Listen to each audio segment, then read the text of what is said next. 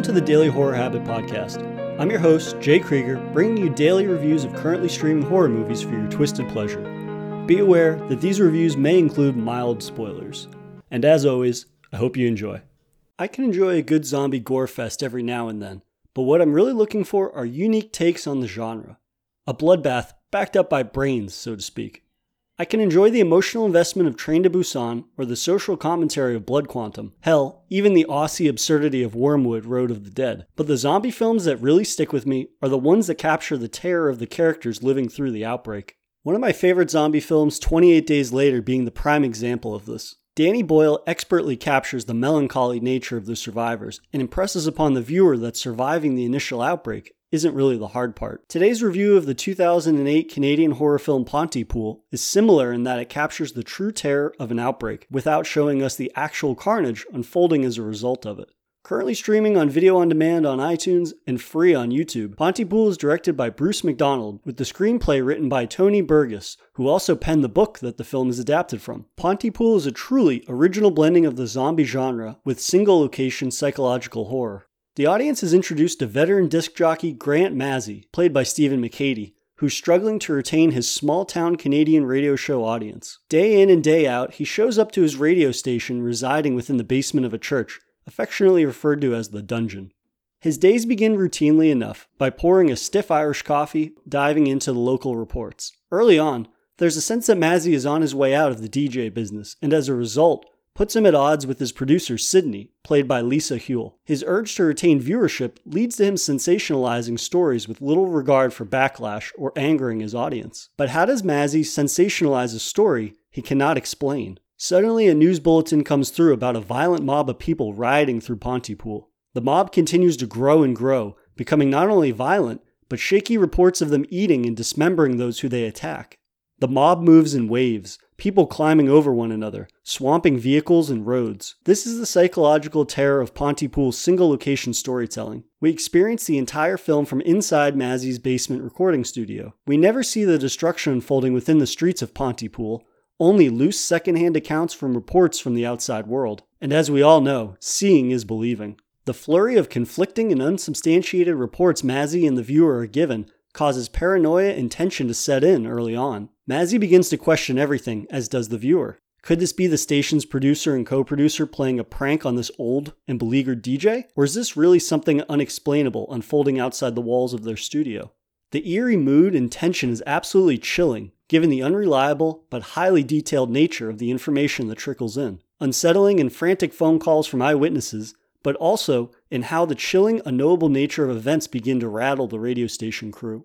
This is conveyed not only in characters' ever-straining relationship, but in McDonald's subtle attention to detail. There are several lingering shots of an equalizer that shows the treble and pitch of a caller's voice as they relay their disturbing observations from the outside world. Instances such as this are a display of how McDonald creatively utilizes the film's single-location setting for effective mood. Some view single-location storytelling as restrictive, but films such as Pontypool perfectly display how they can allow a capable director to flourish within a micro-budget. Further complementing the film's budget-conscious sensibilities is the film's small cast of three, which forces the characters' relationship to take center stage. This refined focus makes the tension palpable, as characters begin to crack and attempt to disprove the reports they're receiving. I really can't undersell just how disturbing these various accounts of downtown carnage that Mazzy receives really are. It is far more effective listening to someone describe their observations of increasingly horrifying violence than simply showing the viewer a zombie ripping someone apart. We've really seen all that before, and Pontypool's restraint from taking a traditional route, whether conscious or due to its budget constraints, makes for a much stronger film. The twist Pontypool takes in further distancing itself from traditional zombie films is its portrayal of infection. Traditionally, zombie infections spread from bites as the victim's blood becomes infected.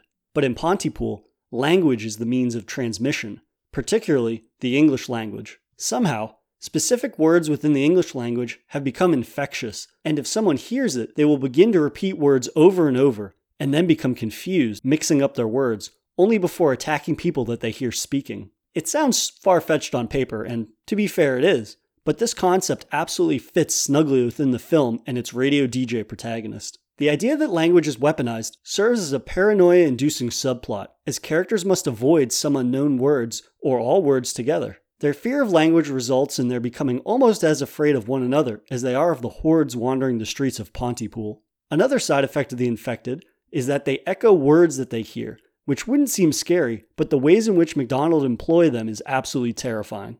Mazzy learns that from an eyewitness report that a horde was heard chanting a news broadcast that he gave earlier in the day, leading him to question the validity of the report. In another instance, someone shouts for Mazzy to look out moments before a horde descends onto him, and we hear the horde echoing that character's dialogue back at them. There's something about the mindless echoing that really unnerved me in a way that I wasn't expecting, and that ultimately made the film scary in a way that almost all zombie movies honestly just aren't. But, for as strong as the film's first hour is, the last act falls apart a bit. Our lasting survivors aren't quite able to sustain the lengthy back and forth narrative that's lacking the disturbing eyewitness phone calls and emails. This really speaks to the idea that Pontypool is the strongest when it forces the viewer to craft their own horrors based on the information they're told, rather than the full frontal horror presented to them. Furthermore, when we actually do see the infected, they don't inspire much actual fear, as it's business as usual in terms of your standard zombie movie. Which isn't to say that the last 30 minutes are bad necessarily, but they just pale in comparison to the stellar hour that preceded it.